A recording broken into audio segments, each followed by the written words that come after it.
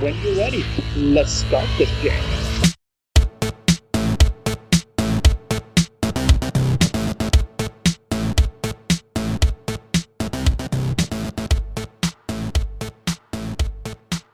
Welcome to Unstacked and Let's Unwind with New York Times bestselling fantasy author Peter V. Brett. Let's find out about his writing process, his newest novel, The Desert Prince, Book 1 in the Nightfall Saga, and Love of Libraries. Hey, this is Sarah from the Bay County Public Library. And this is Stephen from the Huntsville-Madison County Public Library. Hello. Hi, how's it going? Good, how are you? Doing really good. Of course, the first question is, can you introduce our listeners to your newest title, The Desert Prince? Hi, I'm Peter V. Brett. I'm the author of the internationally best-selling Demon Cycle series from Del Rey Books, which is published in 27 languages worldwide. My new book, The Desert Prince, is the beginning of a new series that is linked to the Demon Cycle. So you do not need to have read the previous books in order to enjoy the Nightfall Saga, of which The Desert Prince is the first book. But if you have read those other books, you will see some familiar faces make cameos, and you'll have a little bit of a head start on other readers. But the book is designed for new readers to be able to jump on right now without having read the previous books. The book follows two characters, Olive Paper and Darren Bales, who are the children of the heroes of the previous series. And they're focusing on what it's like to grow up in such a big shadow. I don't know if any of you have ever disappointed your parents, by your choice of who to date or where to go to school or what to study, but imagine if your parents literally saved the world. How can you be anything but a disappointment? And so they think they're just struggling with that, but then they realize that world's problems aren't all solved, and are drawn into adventures of their own. So obviously this is a generational kind of continuation as opposed to a direct sequel to the previous cycle, for lack Correct. of a better word. It takes place 15 years later. The main cast is all new. So there are some cameos from the previous series, but the focus is on the new characters, new problems, new adventures, so that people don't feel like they need to refer back to the older books in order to enjoy this. How hard was it for you just to decide whether or not you wanted to just do a continuation of the Demon Cycle or just starting over? When you're an author, you usually have a lot of ideas for things. So I basically had two ways I could go after I finished the Demon Cycle. I wanted the Demon Cycle to end on a firm note. I wanted people to be able to binge it and get to the end and feel like it was satisfying, and all the plot threads are tied up and everything is in a neat bow, so that series would be satisfying and stick the landing.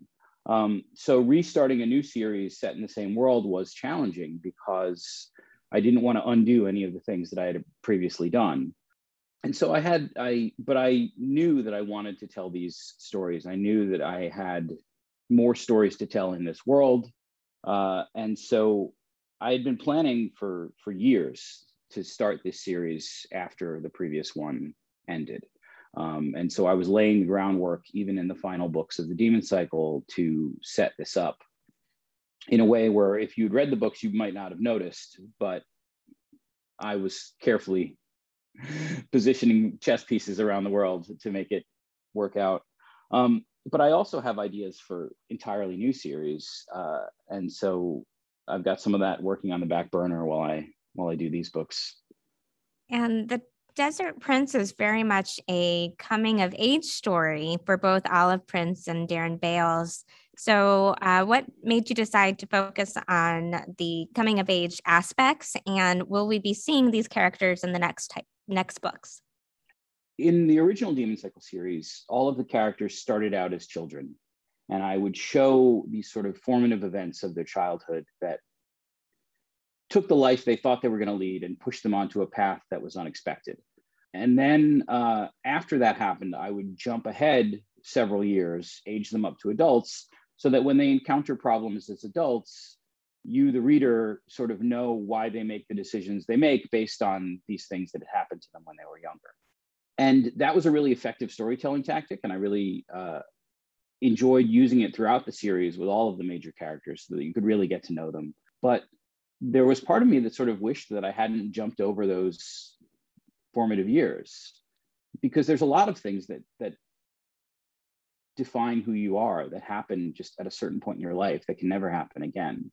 The same way like people tend to gravitate as they get older to the music that they loved when they were 13, like there's a time in your life when your mind is blown by everything, and then you sort of become a more jaded adult.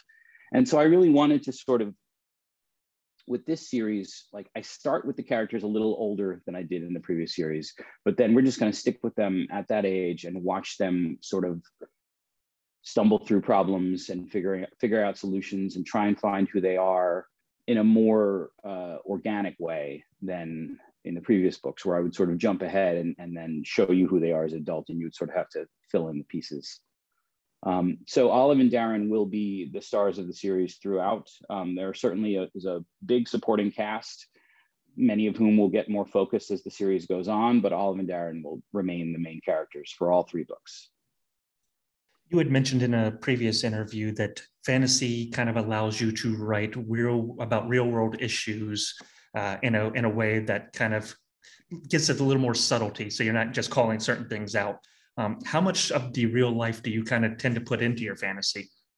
The emotional content, I think that I like to create characters that are different from who I am, and really sort of do a deep dive into what it's like for them, to both explore it for myself and also explore it for the reader, to give people a chance to really sort of think deeply about different things, think deeply about religion, think deeply about culture, think deeply about gender or about mental health, or like by having characters that experience these things and doing it in a way that is respectful to the characters and respectful to what they're going through, you give the readers time to sort of explore those issues for themselves as well, and how they feel about the decisions the characters make and what they're going through. And I think that is what reading's all about.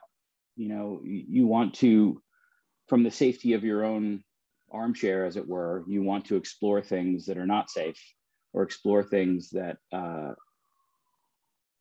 need a little more thinking about, or that can be confusing, or that can be anxiety producing, and sort of work them out, in the safety of your own mind.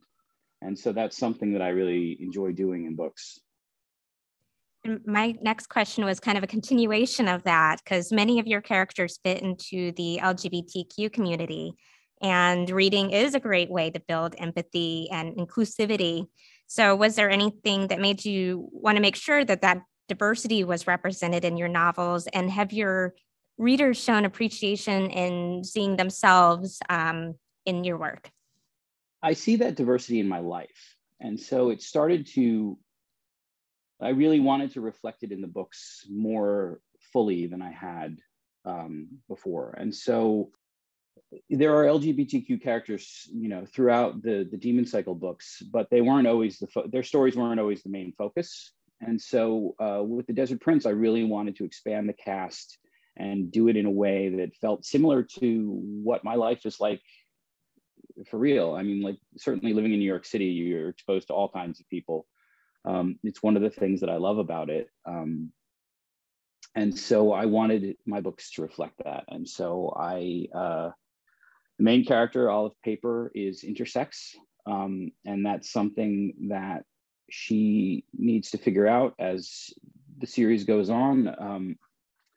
She was assigned female at birth for a variety of reasons, some of them real world reasons, and some of them ancient prophecies like that said that her chances were better at survival if she was raised female. And for the beginning of her life, she's entirely happy. But then when circumstances allowed her to explore who she is more fully, she realizes that gender is a box that she doesn't necessarily fit in, and trying to define that box for herself so that she can step outside of it is one of the main themes of this new series.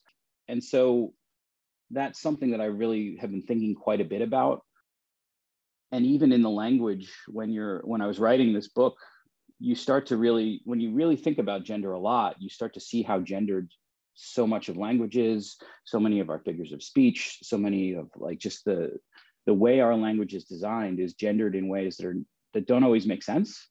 And so trying to unplug from that was a learning experience as a writer as well as for the reader. And so I wanted to tell that story in a way that was accessible to everyone. And so I was very careful to put it together in a way that would allow LGBTQ people to feel seen, but also to allow people who are not as familiar with that community a window in and a chance to think about some things that maybe they hadn't thought about, or maybe that they were thinking about in a way that wasn't entirely generous in a new light.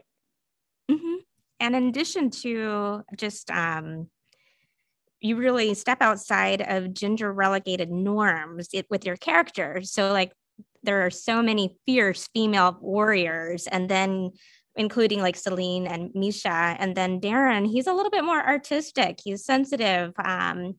He would rather be playing music. And so he's not really a warrior unless he has to be. So how did you develop your characters? The baseline that I started with was the reality that all parents face is that their children are not the perfect clones of themselves that they sort of hope that they would be. Every time, everyone I know, including myself, who's had children, sort of expected them to, well, they're going to be just like me, and they're not. They never are. And so that was something that I really wanted to focus on in the stories. And so my baseline for every character was like, well, their child is going to be the opposite of who they are because children rebel. And so Leisha Paper, who was one of the stars of the original series, broke out of gender roles in some ways, but it was more sort of not being forced into the feminine roles that were traditional in her patriarchal village. But she became a doctor and a political leader, and ended up being a duchess, and wanted to raise her daughter to be just like her and to be a doctor and to, you know, grow up to be duchess one day. And her daughter's a fighter, you know, and that is something that, you know, even, you know, this woman who thought that she had broken out of gender roles for herself was realizing that she was still keeping her child in a gender box. And that's sort of what real life is like. I think each generation thinks that they're fixing the mistakes that their parents made, but they're still making their own batch. And they need children to rebel from that and remind them of that. And so that was sort of the focus. And so with Darren, his dad, you know, is literally saved the world, you know, is the most famous demon fighter in history. And he's not a fighter. He doesn't want to be a fighter. His powers give him what I call supernatural autism. Because he was born with a little magic, his senses are so acute that he senses everything. He can hear things a mile away. He can smell everything like a bloodhound. He can hear like a bat. He can see like an eagle. But his brain is not able to keep up with it all the time. And it gives him so much more input than other people have that he's sometimes out of sync with everyone around him. He'll encounter someone, he'll be talking to them, and they'll be saying one thing, but he'll be thinking, well, they smell kind of scared. Why do they smell scared? And what's that, you know, like, and why is their heart beating so fast? And so he's getting all of this input and trying to figure out what it all means. But in the meantime, he's not doing the sort of like eye contact, you know, face-to-face conversation that most people are comfortable with and feel is polite. And so he often seems like he's just out of sync with everyone because he's trying to piece together all of this additional input that other people aren't getting. And in the same way that I wanted LGBTQ characters, I also wanted characters who were neurodiverse. And so this was a really good example for me to use to introduce a character like that into the world and give some insight into how they function and into what it's like for them to try and interact with people who don't get input on the same wavelength. Obviously, you are what we would consider an epic fantasy author. And all of this stems back to kind of going back into that Tolkien era. Do you still kind of consider yourself a grandson of Tolkien? Great grandson, I suppose. I kind of think of it, it's weird, but I would think of it as sort of, for me at least, it was Tolkien first, and then it was Terry Brooks, who was sort of Tolkien's natural successor, at least on the bestseller lists, and then probably George R.R. Martin, and then I was the generation after that. And all of those things influenced my work, and also literally hundreds of other, all I ever read was fantasy books when I was a kid. I've read hundreds of them. And so boiling it down to 3 authors is not really fair to the massive number of influences before. But in that sort of lineage, I think Tolkien created this sort of big epic world where you had to travel long distances and learn new languages in order to accomplish your goals. Terry Brooks was a much more wholesome, sort of safe escape world, I felt. Martin was the opposite. Everyone felt in danger all the time. And I sort of blended all of that together into my own work. I saw that you had an interview with Terry Brooks recently. What was it like to interview with a great? It's very difficult for me I met Terry several times now, and it's really hard to not fanboy. The first time I met him was at Comic-Con, and I just put out The Warded Man, which was my first novel. I hadn't even put it out yet. It was still in manuscript form, and I wanted to ask him to read it to offer a blurb. And so my publisher, he's at the same publisher I am, and they're like, "Oh yeah, we'll introduce Terry. He's super sweet. Come over and meet him." And so I was supposed to be "Hello, professional author. I am also a professional author. Can we do business?" And instead, I just pulled out my copy of The Elfstones of Shannara and was like, "Will you please sign my book?" And it was one of my bigger fanboy moments. And in all the times that I've met him since, it took a long time for him to beat calling him sir out of me.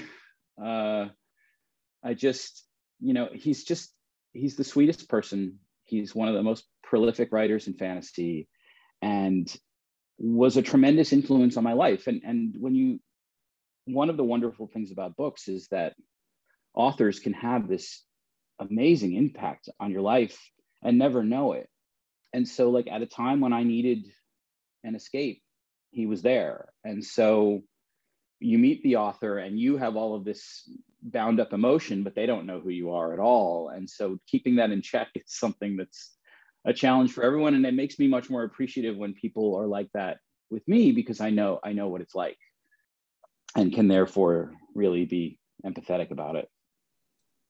Yeah, when you're talking about narrowing it down into 3 people, I kind of came into the fantasy world, I guess, backwards, in the sense that my first experience were the Dragonlance Chronicles or the Streams of Silver, Halfling's Gems, that kind of stories, and then working backwards into the more... The D&D tie-in books. Yeah. I read all of them, literally all of them. But as you said, the genre has kind of matured as we've gone along, from where you had the safety net of, if Conan or Drizzt or those were written today, I don't know if they would survive through all of the books anymore, just because you don't have that safety net of those first characters. Well, and that's something that maybe you need a little bit when you're younger, or at least I did, was the sense that okay, things look dark right now, but all of these characters are going to sit and have a laugh at a bar at the end of this book and, still have all their limbs. And I think that one of the things that Martin introduced was the sense that, I don't care how great a warrior my character is, if 3 guys with knives come at him, he's in danger. If one person with a knife comes at him, he's in danger, or she's in danger. And that sense of being scared for the character, I think, is really important to really get someone into the right headspace in an adventure story. And so I want to create a sense that people aren't safe, that like people that you care about can have bad things happen to them, because I think that if there's no stakes, then battles and adventures don't have the same impact. There have to be stakes. And so I think that was an important advancement that I came into as I got older with my writing, and it changed how I write, and it changed how I look at stories. But it does mean sometimes that like a character that you like doesn't make it to the end. Do you think of, obviously, we're talking about epic fantasy, and the new book is a fantasy. Do you think of yourself as a fantasy writer or just a writer in general? I think of myself as a fantasy writer. I think that's fair, because it's what I love and what I've always done. I do think that a portion of the fantasy writer skill set is transferable to other types of writing. I think that I certainly have done other kinds of writing in my life, and I'm capable of doing them. But what I love to do and what I want to do is fantasy writing. And I think that that's where I specialized, so I got my writing degree, and then I specialized in one subsection of it, the same way a doctor or a lawyer might specialize in something. Do you think it's necessarily a good or a bad thing being known as a genre style writer? People debate about this sort of thing all the time. I think that when you put too much of your identity into your career, you can get very defensive when people don't classify you the way you should be classified. I don't really go through life thinking like I'm a writer and I do writer things and I'm a writer, and I like live a writer life, and like I have to like, and there are people who do, and I'm not judging them for that, but that's just not how I really self-identify. I self-identify as like, like certainly with like a kid under 5 in the house, like she didn't give a shit that I'm a writer. And so in my day-to-day life, that's not really how I think of myself. I don't have a lot of patience for people who look down on genre writing, because I think genre writing is where some of the most exciting and compelling things happen, and also where some of the most popular things happen. And so when people act like it's sort of beneath literary writing, I kind of just roll my eyes and I'm not interested in engaging in that argument anymore. I know it's not true, because I know the depth and the breadth that genre writing covers, and how it's able to cover a lot of things that literary fiction can't. And so, if people don't see that, that's on them. The numbers are against them. It's definitely become something where just so many of the pop culture things that we're watching or consuming now have definitely pulled from this, be it comic books or the Wheel of Time series that's coming up, Game of Thrones, all that kind of stuff is just the mainstream. So obviously, the people want it. It's a great time to be in the industry. It's a great time to be in this industry. I think that like much of my success, like I want to pretend that my success is all based on my books, and hopefully a lot of it is, but I also I published my books, right after the Lord of the Rings movies came out, and suddenly got everybody like on board with fantasy in a way that they weren't before. And so they were looking for new content. I was in the right place at the right time to provide that content. And so as special effects have gotten better and more things have been incorporated into movies, that has brought it into popular culture. And then the readers of that group go look for more, and that's where they find fantasy books. So it's a good time to be doing this. And how did you get started writing? I got in trouble in 3rd grade. We had library class. Now, you may not know what a library is. It used to be in school, there would be this room that was just full of books, and they were like organized, and you had to like learn this decimal system to find a book. And there was a whole class. We had a library class every week. And in library class in 3rd grade, we were assigned to write a poem. And I wrote this poem, which I could recite, but I'm not going to, about a unicorn. And the teacher accused me of plagiarizing it. She was like, "You didn't write this. You couldn't have written this. You must have copied this out of a book. Where did you copy this from?" And I like held steadfast that I had written it myself. And like, there was this whole thing, and like, like they called my parents and said I was a liar, and, like it was the whole thing. But on a personal level, I was so stoked. I was like, I wrote something so good, she thinks I stole it. So from that moment on, I wanted to be a writer. And so I started, we'd get assigned a writing assignment to write 3 pages, and I would write 10, and I would have, like it was like a point of pride that I would write more than was assigned. And then I wanted to be a comic book writer, but that required collaboration with an artist. And I discovered that can take a lot longer. And I liked being in control all the time. And so I switched to novel writing. I wrote my first novel when I was 17 in high school. Terrible, terrible book. And then I tried to rewrite it in college based on what I'd learned over the next couple of years. And it got better, but it was still horrible. And so then I started something new, and I wrote another 3 books that were basically Dungeons and Dragons tie-in books, sort of like the ones we were just talking about. And then I went to college and I got a degree in 18th century English literature and art, which qualified me for nothing, but I still knew that I wanted to be a writer. And so I got the first publishing related job I could get out of college, which was editing phone books. Once again, for those of you who don't know, a phone book is just a gigantic book full of people's phone numbers. They used to have these before the internet, and someone had to call every number and make sure that it was still the right number.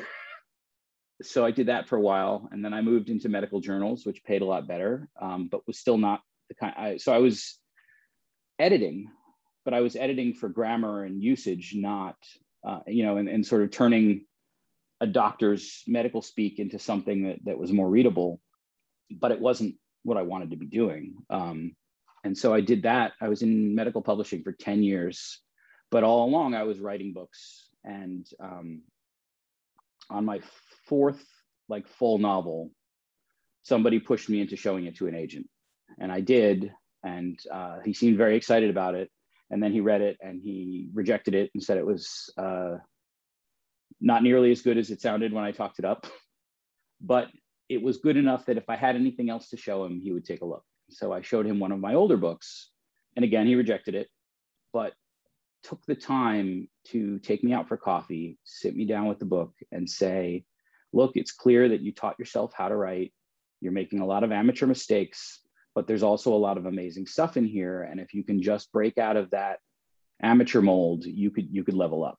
And he gave me a book on writing called Writing to Sell by Scott Meredith. And I read that, and it was like a light bulb clicked on in my head. I suddenly understood story structure in a way that I hadn't before. And I rewrote the first book that I showed him, and that was The Warded Man. And so I submitted it one more time, and I was like, okay, this is the last time I'm going to submit something. And if this gets rejected, like maybe this writing gig just isn't for me. And I remember I was sitting in my cubicle and I got a phone call from the agent. He's like, this is the best book I've read all year. I want to take it to market right away. He's like, don't get excited. It might be a long time before it sells. It might never sell, but I'm excited to go start selling this. A month later, we had offers from several major publishers. 3 months after that, it had sold in about 7 countries worldwide. And I had reached a point where I still wasn't making quite as much as I was at my day job, but I was making enough that I could pay my bills responsibly. And so I decided to take 2 years and see if this writing thing worked out. And if it didn't, I could always get another job that I didn't like, and that was 13 years ago. That's awesome. And you have quite an international audience. I've been seeing all the different covers. All the designs are really cool to see when they're in different countries. I have been very fortunate to have some amazing translators and amazing international publishers who've really done great things with the books, and the best readers. I mean, I guess every author says they have the best readers, but I really do. And so I didn't expect the books to be as popular as they were in other countries. And sometimes there's some countries where they're way more popular than others, and I don't really know entirely why.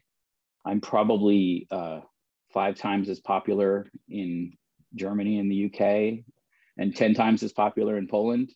And I couldn't tell you why. Like, I'm not going to fight it. I'm happy with it. Awesome. But it's awesome. And because I was lucky enough to be publishing in the internet age, all of those readers have formed sort of a community where they, like, through like fan art contests and book giveaways and things, I sort of like got all of those people talking, and now people are friends with each other, like across the sea or like from different countries and with different language barriers through my work. And that is something that's been incredibly gratifying. Yeah, I had a question later that was going to ask about your amazing fans, especially with all of the fan art contests, and there's so many mediums they're working in. What is it like having someone create something based off of your work? It's the best feeling in the world, literally. There was a time when I also wanted to be an artist. I took art classes throughout high school and college. Like, I don't like to use the word talent because I'm not convinced that talent really exists. I think that the vast majority of talent is just hard work and practice. But for whatever reason, art didn't click for me the way that writing did. And so while I love it, and I, minored in art history, and I practiced a lot of mediums, like, I didn't get to do it professionally. But when I would have like giveaways, like I get stacks of books from the publisher, and I live in a small New York apartment and I don't have anywhere to put them. So I've just made a point of giving them all away pretty much as quickly as they come in. And so I was trying to come up with creative ways to do giveaways. And so I would do these fan art contests where the bar for entry would be very low, like take a picture of yourself with one of my books, or like make a diorama of like your favorite scene in the books, like, which is something like you could do that in second grade overnight, so that anyone could enter. And I would always pick some entries from people that were clearly like making the effort, but maybe didn't have all of the skill and practice to do something amazing. But there would also be entries that were just mind-blowing in their beauty and like the effort that was put into them. And people started to become friends through these contests where they would be like, I can't wait to see what this person enters every contest, and they're always so creative, and I can't wait to see what they're going to do for this. And like, they would talk to each other and encourage each other and congratulate each other and support each other. And it just became fun. And it's generated like so much art. People started getting tattoos based on the books. Like, there are literally hundreds of people who have Demon Cycle tattoos, which was mind-blowing when it first happened. And at first I felt a lot of responsibility. I was like, oh, you got a tattoo. Like, what if I kill your favorite character? Like, I'm probably going to kill your favorite character. And so I would worry about that sort of thing. But then it sort of reached critical mass. And it's odd to say, but I've gotten used to it a little bit. I want to jump back to something you said, and it's not so much a question as an anecdote / life lesson here. You were talking about how you had the teacher that told you when you wrote the story and kind of had the plagiarism conversation. 6th grade was my plagiarism conversation with my English teacher, where I had taken a Twilight Zone style monkey paw story. I mean, it was trope ridden left and right, but she gave me that plagiarism talk, and I'm still angry at you, Miss Mahoney. I'm harboring that grudge, but it's kind of like one of those Glengarry, Glenn Ross kind of moments where, you come in and you can kind of see the two different types of people, whereas you took with it and ran. We're like, yeah, I did something awesome. Meanwhile, I was like, you know what? That's it. I'm done. I'm never doing this again, kind of thing. So don't let people get you down is the life lesson I'm trying to get here.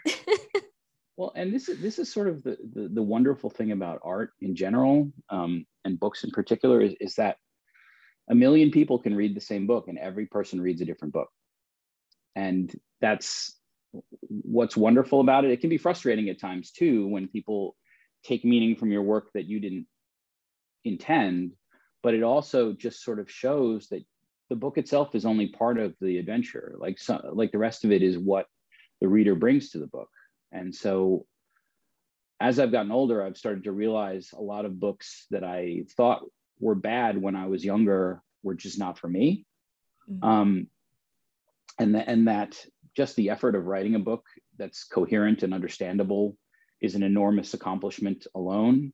And so, the odds of me giving a book 1 star now, any book, are really slim, because I realized just how much goes into just telling a coherent story, and how a lot of times, like, just maybe that book wasn't meant for me. Like, maybe my experience or the way I look at the world just didn't jive with this, but that doesn't mean that it's bad or that it didn't affect somebody else in a profound way. What is that writing process like for you? How do you go about starting editing? It's changed over the years quite a bit. The first book, I just made it up as I went along. I was taking this writing class at NYU, and it was like a continuing education, night school, no credit class after I graduated college. And one of the assignments was write the first chapter in a fantasy novel. And I wrote this little story about this boy named Arlen who could never go more than a day's walk from his house, or half a day's walk, because he had to be home in time to get behind the magic symbols before the demons come out. And so it was a 3-page little thing. But I kept thinking about, like he would go to this one hill that was as far as he'd ever been from home, and like look out at the world and like wonder what was out there. And so I kept thinking, like, well, what is out there? And so I started basically just writing his journey and making it up as I went along. And that was the first version of that book that I sent to the agent. And as he rightly pointed out, it completely falls apart in the third act because I had no plan. And so I had to throw away about 60% of that book, keep the core story that worked, and then just redo the whole rest in a structured way that really had a beginning, middle, and an end, and told a coherent story that ended where I wanted it to end, because I had sort of painted myself into a corner in the first version. And ever since then, outlining has been the rule of the day. I'm very careful to outline everything. The book that I'm working on right now, I'm working on the sequel to The Desert Prince. And I've written very little prose so far, but I have 130 pages of outline. And that outline is incredibly detailed, like breaks down every chapter, breaks down whose POV it is, what the goal of that chapter is, and all the specific scenes, including some bits of dialogue and like, where plot points need to occur in order to march it steadily towards the, build the tension in the way that I want. And so with each successive book, that outline process has gotten more and more detailed, to the point where it's almost a first draft. Like, you can read my outline right now and get the entire story and know exactly what happens, and even get most of the emotional beats. And then when I write the prose, it's layering flesh onto that skeleton. And it allows me to focus on how the characters feel about what's happening, rather than me figuring out what's going to happen. So they get themselves into a fix. I already know how they're going to get out of the fix. And so I can focus on the emotional content of what they're going through, because I've already solved all the story problems. And so I think that process has worked really well for me over the years. It's definitely more work than just discovery writing, where you make it up as you go along. But I think it works a lot better for me, and it soothes my anxiety a little bit as I'm telling the story. I know plenty of people who just make it up as they go along, and they write incredible books and are enormously successful. So there's no right or wrong way to do it, but everybody's brain works differently, and that's the way it works best for me. You mentioned you were a comic book fan. Do you still find time to keep up with them? I did for many, many years. Like, pretty much all of my reading dropped off when my second daughter was born. She is not quite 5 now. So I'm sort of hoping, like, around 5 or 6, you start to get a chunk of your life back. So I switched to audiobooks for the last couple of years, because it was just, I could get out of the house and take a walk and listen to an audiobook and still enjoy stories and the kinds of stories that I like. But sitting down and reading, no, like not with a hyperactive kid in the house, especially during the last couple of years when the whole family's in the house. And so I sort of dropped off going to the comic shop. Up until a couple of years ago, I lived 2 blocks from Forbidden Planet in Manhattan, which is one of the biggest comic shops in the world. And I would go every Wednesday on new release day, scan the shelves, take the books that I liked and read them. And so I was keeping up well into my adulthood, but the last couple of years, I've dropped off a little bit, and I'll have to get back into it once I get some free reading time again. So I'm mostly getting my fix from the MCU these days. I'm not allowed to say the actual name of this game because Sarah likes to keep this somewhat PG, but Kiss, Marry, Ditch is what we're going to call it. I know you were a big Claremont fan, so we're going to do a Chris Claremont edition here. So Kiss, Marry, Ditch, Mutant Massacre, Days of Future Past, or the Dark Phoenix Saga. Wow, okay. Days of Future Past, Kiss, Dark Phoenix Saga, Marry, Mutant Massacre, Ditch. Oh. Because the Mutant Massacre, like, it really, they introduced a lot of new characters, and they had them come in and kill established characters. A lot. And I didn't like a lot of those new characters. Like, I felt like it started to get goofy. Like, the thing that I liked about the X-Men were they had these powers, and they were sort of useful, but also had a lot of drawbacks. And it was about their lives and about how they tried to be seen by society. And what resonated with me as like a nerdy kid was the sort of like outcast nature of the mutants, both the X-Men and the New Mutants. In the latter books, when they had sort of like run that as much as they could, they started introducing these much more ridiculous characters. Mr. Sinister, and like Apocalypse, we're just like, what's Apocalypse's deal? I don't even know, and so it became less about mostly real people stories that were sort of like, why do my power, why do I keep freezing everything when I'm trying to talk to a girl or, whatever, and moved it into this sort of like much more like over the top superhero stuff. And it's not that stuff was bad, but it wasn't for me the way the other stuff was. Whereas like Dark Phoenix Saga,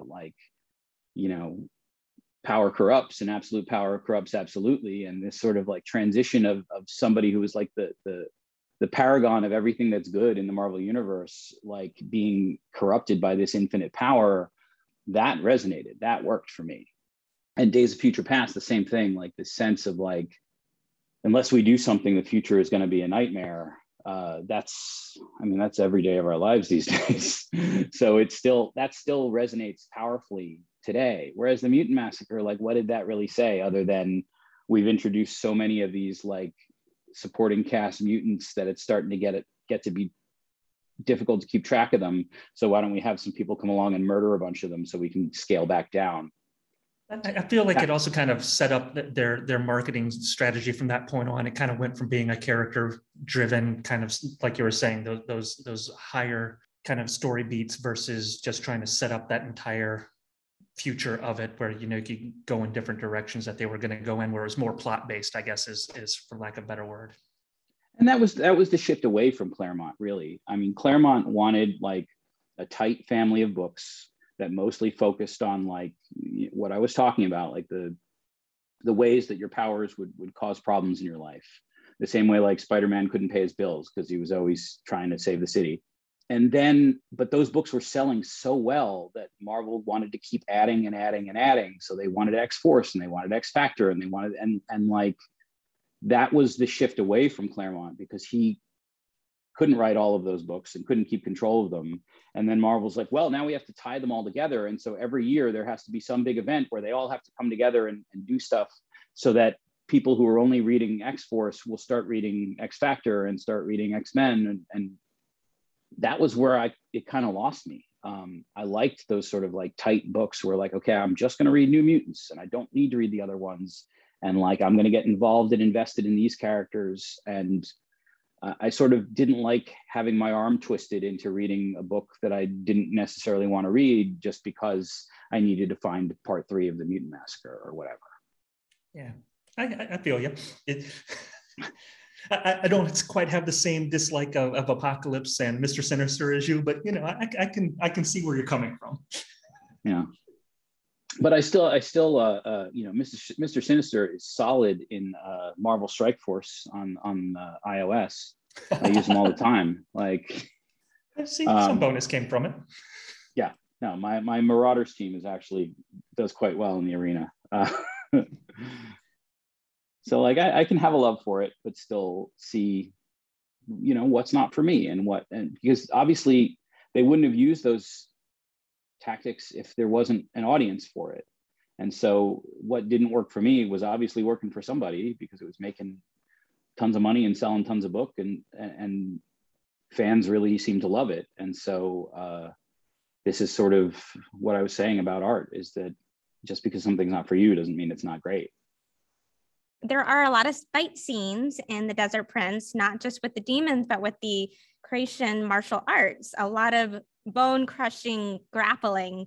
My partner, he does Brazilian jiu-jitsu, and we watch a lot of MMA fights. And so your writing of fight scenes makes me think that you might do some hand-to-hand combat, perhaps? I personally do kickboxing, which is a lot less involved than MMA. But I'm old, like when I was in college, I did some kickboxing, and I did kendo, which is a Japanese sword fighting form. But I didn't really keep up with either of them after college.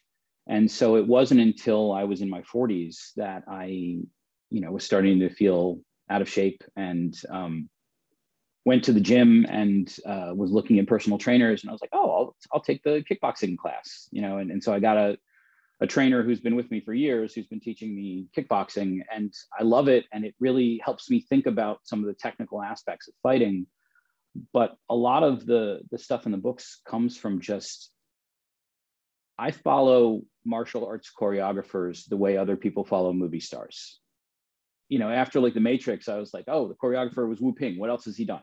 And I would go like find all of those other movies and watch those. And so that is something that like, it's like watching a dance. It's beautiful. And we used to watch in college, we would watch like the early UFC fights, back when it was like, it could only be done in Denver and there were no rules. And like, it was like, well, can the jujitsu guy win against the boxer? Or, like, is the person who's at karate how are they gonna fare against the person who's good at kung fu? It was before mixed martial arts even existed. It was like, that was what brought it about, was like these different styles coming together and competing against each other, and then people sort of taking the most effective bits and blending them into something that is its own thing.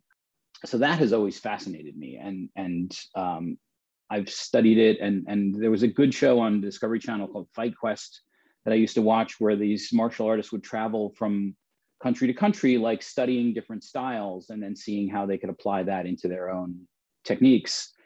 And I really liked sort of seeing like, well, what's the Hapkido style, and how is that different from jujitsu, or how is jujitsu different from judo, and blending a lot of that into the martial arts in my books to make it plausible and understandable and exciting in a way that it isn't always. Like, you can always tell when you're reading an adventure book, some people were just like, okay, like, we got to get to the fight, and then I'm going to wrap it up in 2 seconds, and then we're going to move on, because it's not about the fight.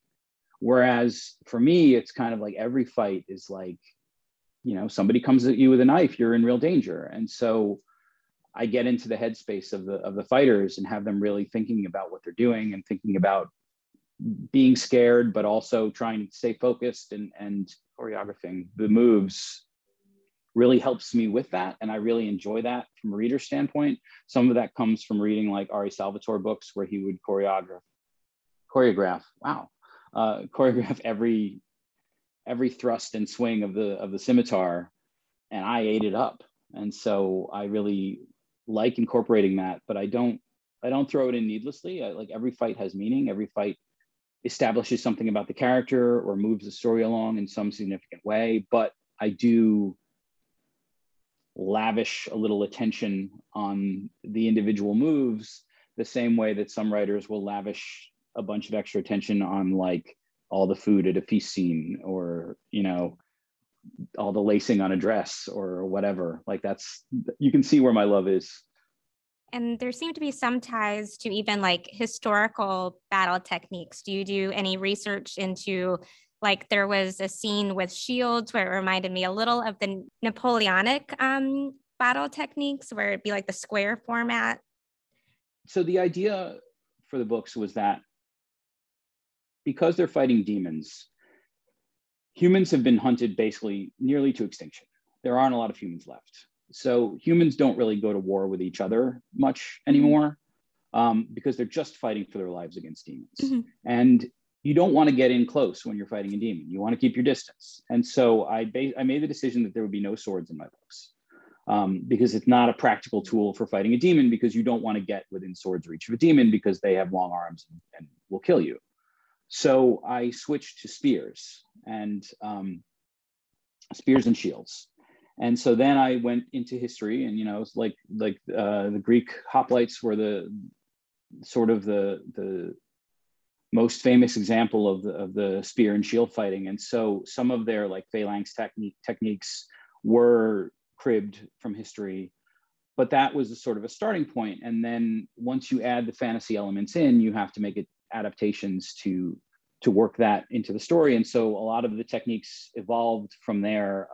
But I would steal things from everywhere. There were these Japanese firefighters in medieval Japan that like would carry ladders everywhere, and they could run up the ladder and sort of look around and balance on the top of it. And so I was like, oh, I need to put that in the books. And so like they lure demons into these mazes, and like there's a group called the Watchers that run along the walls, the tops of the walls, looking down and calling out where everybody is. And they all carry a ladder with them, and they can attach them together and run right up it and look really far, and then run back down and give reports. And so instead of carrying spears, they just carry their ladders, and they fight with their ladders instead. And so then like I had to invent a ladder fighting martial art. And there's some ladder fighting in the Desert Prince that like I was very proud of, because it was like in a crowded room, and like there wasn't a lot of space, but like it really sort of shows the art form. The same way that like bicycle cops are trained to use their bike as a defensive weapon, or like it's interesting when you have adaptations like that and apply them to a story. Obviously, talking about this, you'd had to do a lot of research. So what is the strangest thing in your search history? Oh God, well, we can't talk about that. Every writer's search history looks like a serial killer's search history. Like I'm researching poisons. I'm researching like pressure points that can kill or cripple you. Like I'm researching like there's so much murder in my search history, and I don't think that I'm alone. I think every writer is like that. It does make me wonder what like the Google algorithms think of me, and like if I'm some sort of, if like all writers are on like a government watch list for like potential serial killers. But it's also like just the fun part of the research, like what can like punching a pressure point really do to a person? Like how can you make fantasy drugs plausible rather than just the like, I'm going to drink this potion and I will appear dead for 24 hours and then I'll wake back up and it'll be totally normal. And like, that's not how drugs work. And so because I had this sort of background in pharmaceuticals, I would try to make all of the fantasy cures in the books more plausible.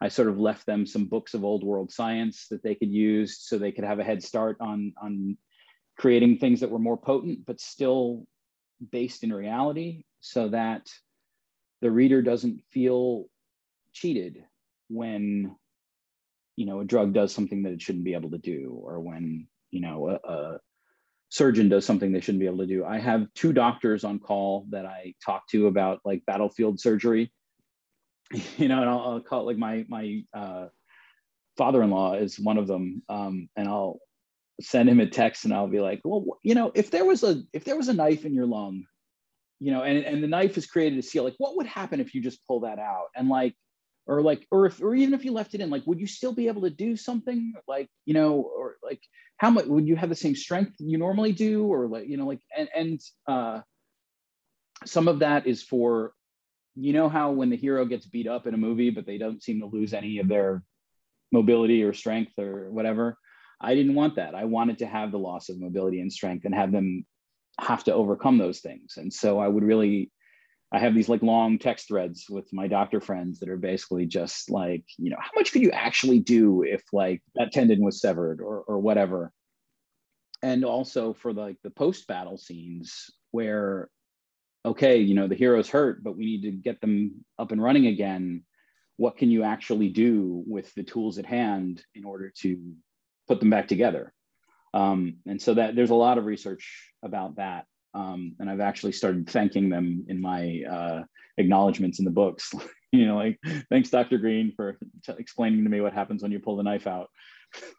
Based on some of the conversations we've had today, I'm going to make an assumption that at one point you were a gamer as far as playing D&D and such. Do you still find time to play? I will be at Gamehole Con in Wisconsin at the end of this month. So on October 22nd, I am playing a live stream game at 10 p.m. with a member of the Gygax family and a bunch of other sort of well-known streamers. I love gaming. I gamed throughout college and high school, and even like I started in elementary school. I was the kid in Stranger Things, like, with his friends in the basement, like fighting the Demogorgon.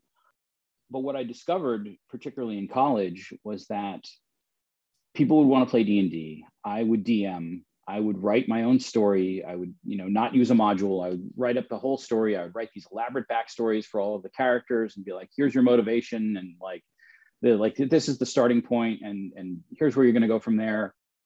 And, all you have to do is talk to this innkeeper and find out X, and then you can start your journey. And they would just kill the innkeeper and take all of his money.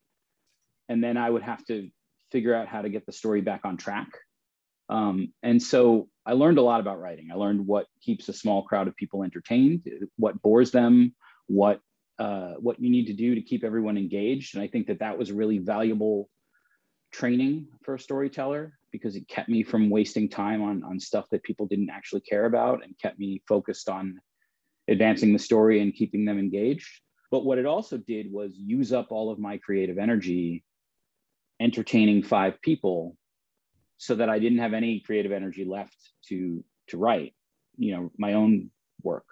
And it wasn't until I graduated college and like my D&D group, dispersed to the wind after graduation, that I suddenly realized that I wanted to write books again, because I wasn't sucking at that well of creativity writing games, for a handful of my friends.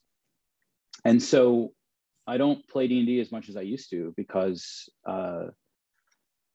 that's where all my creative energy will go if I let it. It's the same reason why I don't have games on my computer, because that's where all my energy will go if I let it.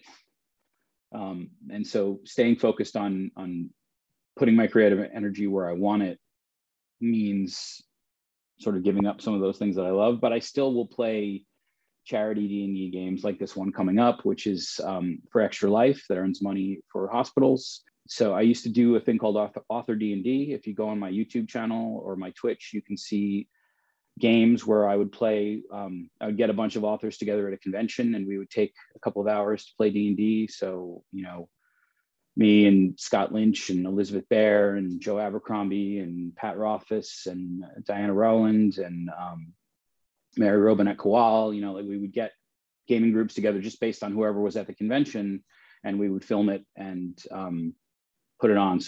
This was before streaming really hit it big. This was like the early 2010s. So a lot of that content is still online and you can watch it. And a couple of times a year, I make more. I still love it. I just don't have the time to do it as much as I used to. I'm not sure if you get a chance to, or if you enjoy doing the miniature style table games. Jumping back to superheroes, there's a new one out right now called Marvel Crisis Protocol, which is just a battle game with miniature superhero miniatures.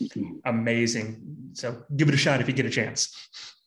I've been waiting for my older daughter to get to the right age to start doing this. Over quarantine, she's turned 13, and over quarantine we watched all 26 MCU movies and all of the Marvel spin-off TV shows. And so she's up to speed now. I think maybe the time is right to play like a Marvel superheroes miniature game. I've been waiting for this day. I've been planning for this day for so many years. Now you have the chance. Downside is you got to paint them yourself, but still, it's fun. Well, that can be fun too. We also made a miniature of Olive Paper from the Desert Prince with Hero Forge miniatures. So Hero Forge has an engine to build custom characters on their website. And so they asked me to put together like a custom character for both Olive and Darren, and I did. And you can watch the video of how we put the character together and what we did to bring them to life in miniature form, and like some of the challenges of making an intersex character into a miniature that represented who they were. And you can even order one if you want to.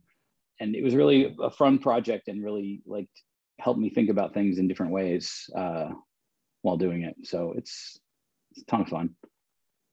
We are a library podcast. So how have libraries impacted your life? When I was younger, I read comic books pretty exclusively. I would say that I stole a comic book from my brother's room. It was X-Men 163. 162, sorry, X-Men 162. And I read that and I loved it. And I started reading comic books exclusively to the point where it became worrisome to my parents. My dad worked across the street from the library in White Plains, and he remembered that I had loved reading The Hobbit. And so he went into the library, went to the fantasy section, picked a book at random. I mean, maybe he gave a little thought to it, but like he didn't read fantasy. So, came home and I was sitting on my bed reading comic books, and he threw the book onto the bed and he said, "You read too many comic books. You need to read a real book. Read this." That book was The Wish Song of Shannara by Terry Brooks. And I read it and I loved it.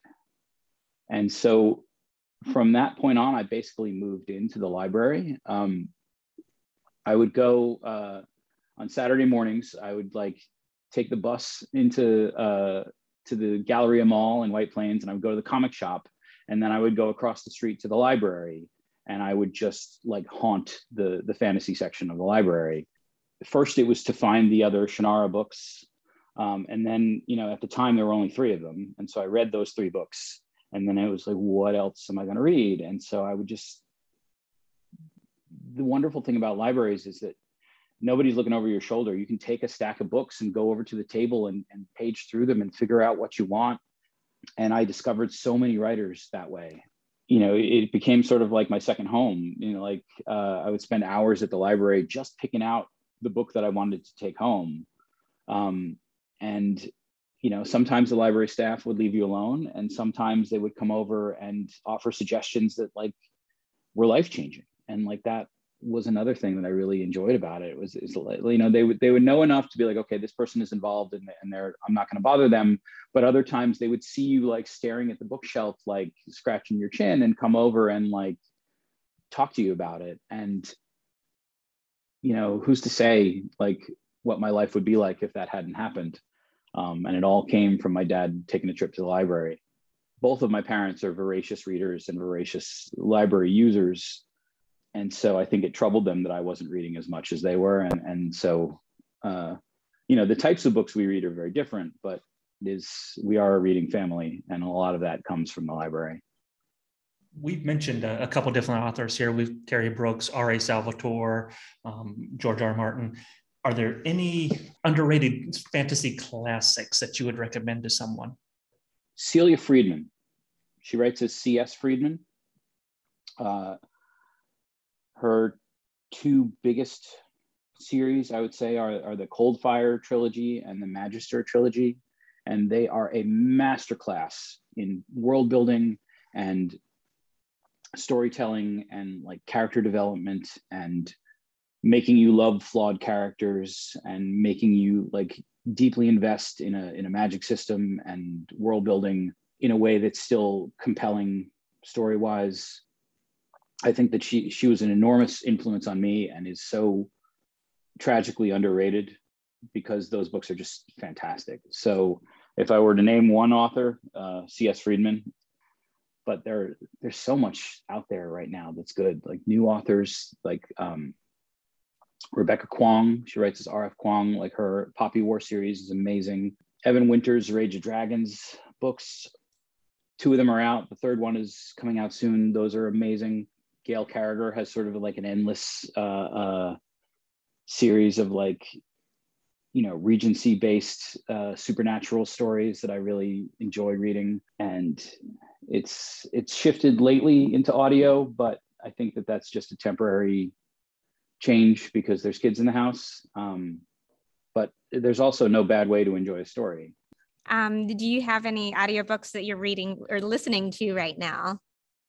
Well, I've been for the last couple months, I've been doing quality checks on the Desert Prince audiobooks. Not every author does that, but it's something that's important to me. I feel like if I'm going to promote content, I should be really familiar with that content. But I also just finished the Poppy War series. Shannon Chakraborty's Empire of Gold was the most recent one. So that series, I just finished that fairly recently and really love those. And I really like Pierce Brown's audiobooks, the Red Rising series, and then now the follow-up series. His narrator is so good. I like those.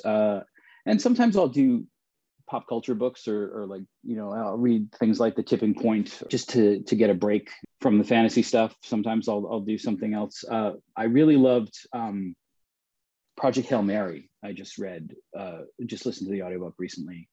That is by Andy Weir, who wrote The Martian. And it has the same magic that made The Martian so good. Absolutely worth your time to listen to. And the narrator does a fantastic job too. It's still on my list. I need to read that one. So good. So good. As we start to wrap up here, is there anything else you'd like to share with our listeners? Wow, suddenly on the spot. I feel like we covered a wide range of things. I don't really have a lot to add. Desert Prince audiobook is on sale as of yesterday. We had to do a little re-recording work, and so it was delayed quite a bit, but it is now on sale, which I'm thrilled about.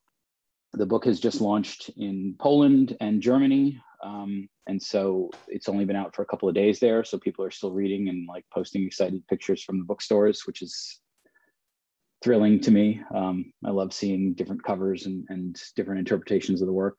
There's some other stuff that I'm not allowed to talk about yet, so I won't talk about that. I'll just pointedly mention that there's something that I'm not allowed to talk about. Yeah. And we really appreciate you coming on. This has been a lot of fun. Thank you so much. Thank you for having me. This was a delight. This has been a blast, just being able to talk, gaming and comics and all this kind of fun stuff. Yeah, it was a lot of fun for me too. I never know. Books take a couple of years to come out. This one in particular, because I was ending a series and starting a new series, took a little longer than most. And so that, coupled with the fact that there's no book touring during these plague days we live in, my sort of spiel about the books is not as polished as it was when I was on tour for the previous series. And so every time there's an interview, I go, what if I've forgotten how to talk? And so this was actually a really relaxing environment, and your questions were so great that it was wonderful. So thank you so much. I'm going to kind of pull back the curtain just for a moment here, because if my math is correctly, and this is what's popping up on my feed, and I'm kind of excited because it's a nerd thing. We are recording on the 13th of October, but as of yesterday, The Hitchhiker's Guide was originally published, and we're now 42 years outside of the life universe and everything. So the question is now, we are at moment where we are at 42 years exactly as of yesterday. So this is the closest I can get to celebrating it with people. That's fantastic. I didn't realize that. I love that book. The movie was bizarre, but also sort of wonderful in its own way. Mhm. But that little book was such a joy in college. I feel like everybody should. It's like one of those books, like Oh, the Places You'll Go, that like everybody should pack with them on the way to college. Don't forget a towel. Exactly. It definitely influences a lot of stuff, whether, directly or indirectly, but it definitely helped find some humor in some stuff that normally wouldn't have found humor. Yeah, and we need that. We need that more than ever. That wraps it up on my side. Okay. Thank you so much, Peter, for joining us on Unstacked. The Desert Prince and the Demon Cycle series are in the library collection for checkout. The newest release, The Desert Prince, can be purchased through your favorite bookstore and online vendor. Also, check out his website, petervbrett.com, PeterVbrett.com. Stay safe and read, my friend. It's good for you. Bye. Bye.